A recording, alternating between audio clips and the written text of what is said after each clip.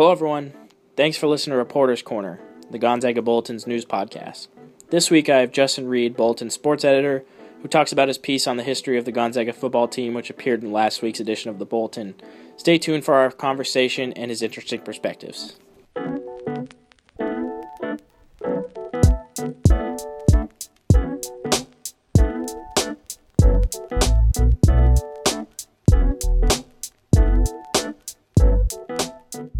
Welcome back, everyone, to Reporter's Corner. I have Justin Reed.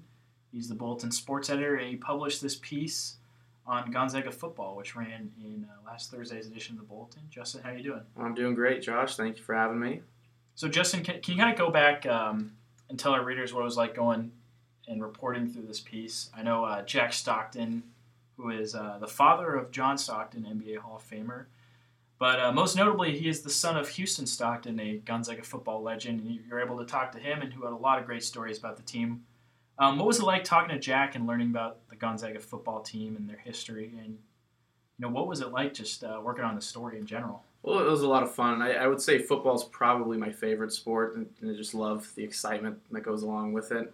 But give a quick shout out to the Alumni Association who hooked me up with him. I got him in touch pretty quickly within about a day or two, and went right over to his house, sat down with him, and he's a 90-year-old man, and he's probably one of the most interesting 90-year-old men I've ever met. I haven't met that many, though, so I guess I don't have that much insight, but he was very knowledgeable on all things sports in general. I mean, having a son like John Stockton and a father like Houston Stockton, who ended up winning an NFL championship as well, I kind of feel like you have to know sports. So he was a lot of fun to talk to, had some pretty cool stories about the football team, and gave me a lot of stuff to work with for my story. And a lot of those stories are included in your piece, which everyone should definitely check out, whether in the print edition or online at www.gonzagabulletin.com. Another shameless plug for the website. But again, what were some of the cool stories that Jack had? I know he's chock full of them. What were some of the ones that stood out to you? So one of the ones that, for Gonzaga, we always talk about how great we are because we have Bing Crosby as an alumni or as an alum, and But one thing that was kind of interesting for him, he was a huge movie star back in the day, and when Jack worked for Brother Buskins, which was the kind of the head of the equipment for the football team and also the groundskeeper for Gonzaga Stadium back in the day, he witnessed Bing Crosby come back to Gonzaga and donate this water wagon, which for most of us would just pretty much be a way to give water to the players. But I guess it was some fancy contraption. But Bing paid $1,000, brought it back, donated it to the school, and everyone was super excited for him to be there. He had his entourage there, and people were practicing hard, having a good old time, and they went over to try and use the water wagon, and no one knew how to use it. So I would assume they eventually figured out how to use it, but it was kind of funny because he said a bunch of players were upset and frustrated because they couldn't just drink out of the hose or whatever. They had to go through this machine because Bing Crosby donated to him, and it was a big deal. But he said that it was a funny scene watching all the coaches and players trying to mess with it to try and get it to work, and no one quite could figure out how to use it. That's quite the story. Whenever Bing Crosby is circles back in through Gonzaga history, it's always interesting. There's always some fun stuff about Bing. Yeah, that's for sure. What stood out to this story, and something that people might not know, that's just general history when it comes to the football team, is two Hall of Fame players, NFL Hall of Fame players. Played for Gonzaga. Tony Canadeo, am I pronouncing that correct? Canadeo and Ray Flattery, both are in the NFL Hall of Fame and both played at Gonzaga. What kind of stories did Jack have about both of them, as well as his father Houston, who was a popular and really really successful football player for Gonzaga? Yeah, so he didn't have much to say about Canadeo, mainly because he played in the 30s. In the 30s. So he was there, but he didn't really get close with them like he did with Ray Flaherty. Canadeo ended up being a big-time running back in the NFL for your Green Bay Packers. So that was interesting. But when it came down to Ray Flaherty and the rest of the guys that were around when Houston was there, and then in the beginning stages of Jack's life, is they all lived around Gonzaga, around the university, because Spokane wasn't a very big city, so they weren't able to go out and recruit far and wide, and so a lot of these players grew up around Spokane, and their parents lived around Spokane. And he mentioned how it was a lot of fun. He kind of pointed in like southeast of where his house was. And he said, "Yeah, the Flahertys lived right over there. They were some good people." And obviously Ray was a great guy, and so he had all these he was able to meet all these players, and even though he wasn't even really involved with the team, they all just seemed to be like great guys because they came back and were involved in the community and came back, met Jack, and Jack was just able to kind of talk about how cool and nice they were, which is saying a lot for some of these guys who they grew up in Spokane and had to move all the way. Ray Flaherty ended up going to coach the Washington Redskins, so that's all the way across the country, and Canadeo went to Green Bay, and they all somehow made their way back, which was just kind of a cool thing to hear from Stockton. And Jack himself wanted to play football, but he was never got the opportunity. Why yeah, he was. He did admit that he wasn't the biggest of guys, but it was a little unfortunate because his dad was such a stud for Gonzaga. He wanted to follow what his dad did, but Brother Buskins, who was the guy he worked for when he was in high school, didn't really let him. Said he was too small. Those guys were too tough, and the current football players were too tough, and he wouldn't be able to play. So Brother Buskins ended up going to Jack Stockton's mom and pretty much said, "You can't allow your son to play. He's going to get killed out there." And his mom threw the hammer down and said, "No football for Jack." So his mom got in the way of that one, and Jack was kind of stuck on the sidelines for the football team.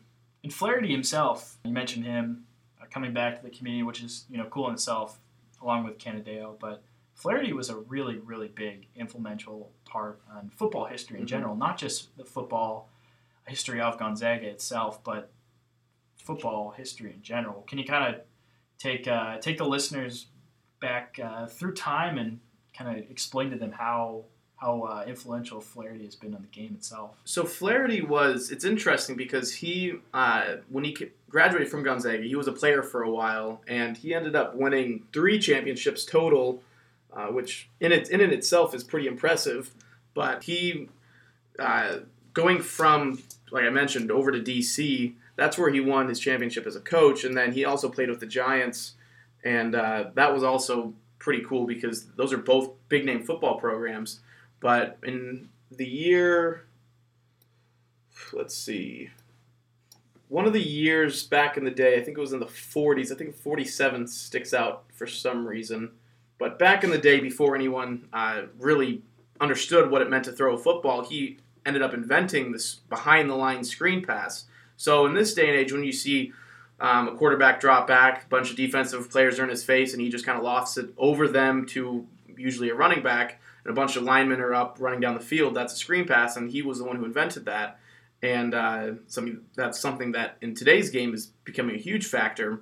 And so that is one way he influenced football. But then he also was the first player in professional sports in the United States to have his number retired, which I guess isn't him exactly, but still, you look at, we have Jackie Robinson's number, and everyone knows why he's so influential. And you have a guy like Ray Flaherty, who he was the first one to have his number retired. And so it's kind of a cool thing that he and Gonzaga can hang their hat on, is another reason why he was so influential. You won 3 championships as a player and 2 as a coach. Yes, he won.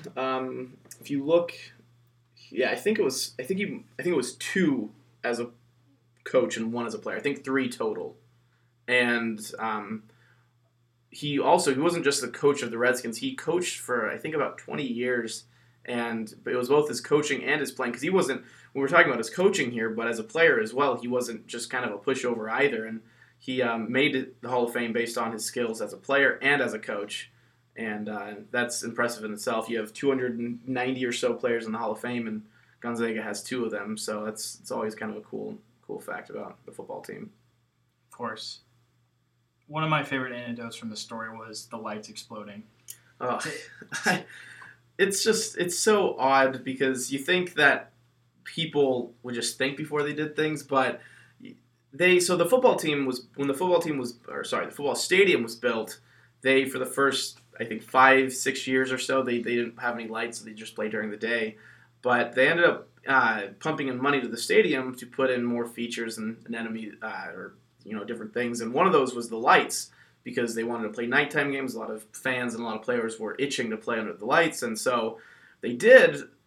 But the problem is they installed indoor lights, which they thought they could fix that problem of being indoor lights by putting these big shields I don't know what the material was, but big shields over the top of these lights.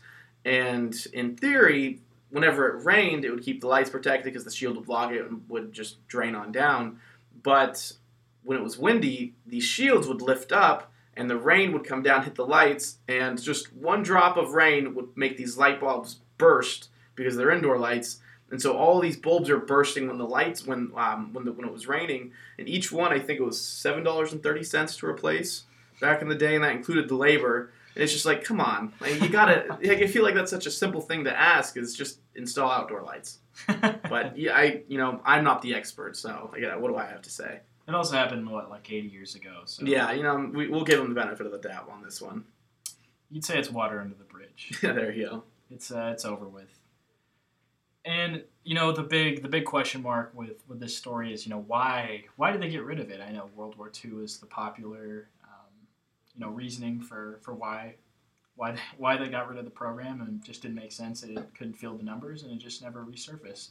What kind of answer did you get from Jack and some of the other people you talked to about why the football program never reassembled after the World War II? So the reason for World War II, obviously, a lot of men went off to war, and so Jack said when he was on campus around that time, because he was actually in college around the time of World War II and when the football team was dismantled, but he said that the football team, their last game, they lost 49-0, and the reason for that, and it was of that time, the Washington College, something like that, WSU now. Washington State College. Yeah. And so now WSU, everyone knows that. But Jack Stockton mentioned that a lot of these big schools, Idaho back then was a big football school as well, were taking all of the players, not just the good ones, but all of them. And so Gonzaga didn't have enough players to field a team.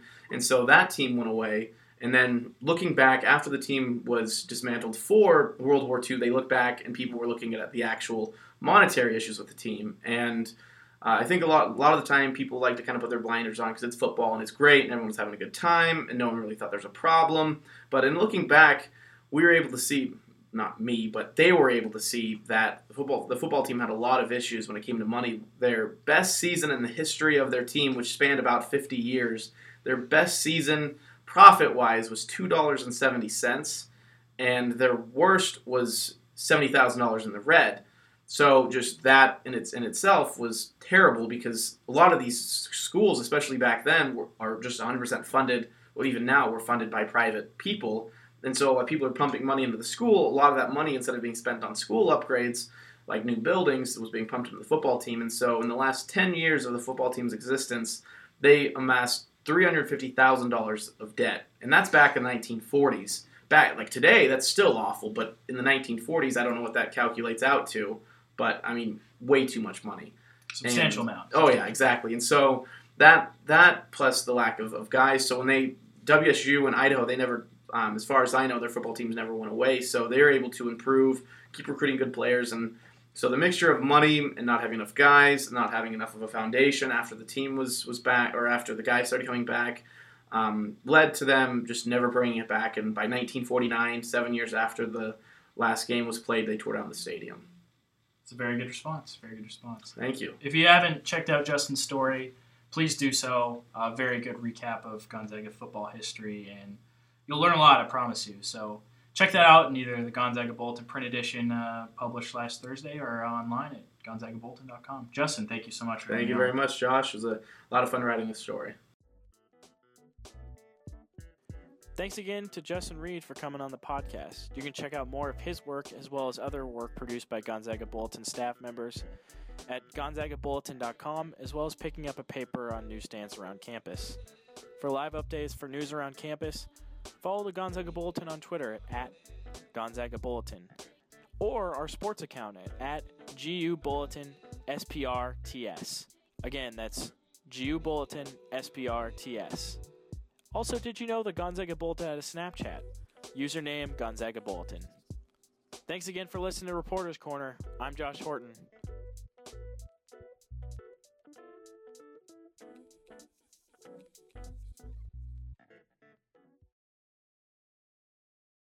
How's your day going? Well, not too bad. Just working at class, kind of being bored, not doing much of anything. We looked at pictures and photojournalism, like for a whole hour and a half, or hour and 15 minutes. That's all we did.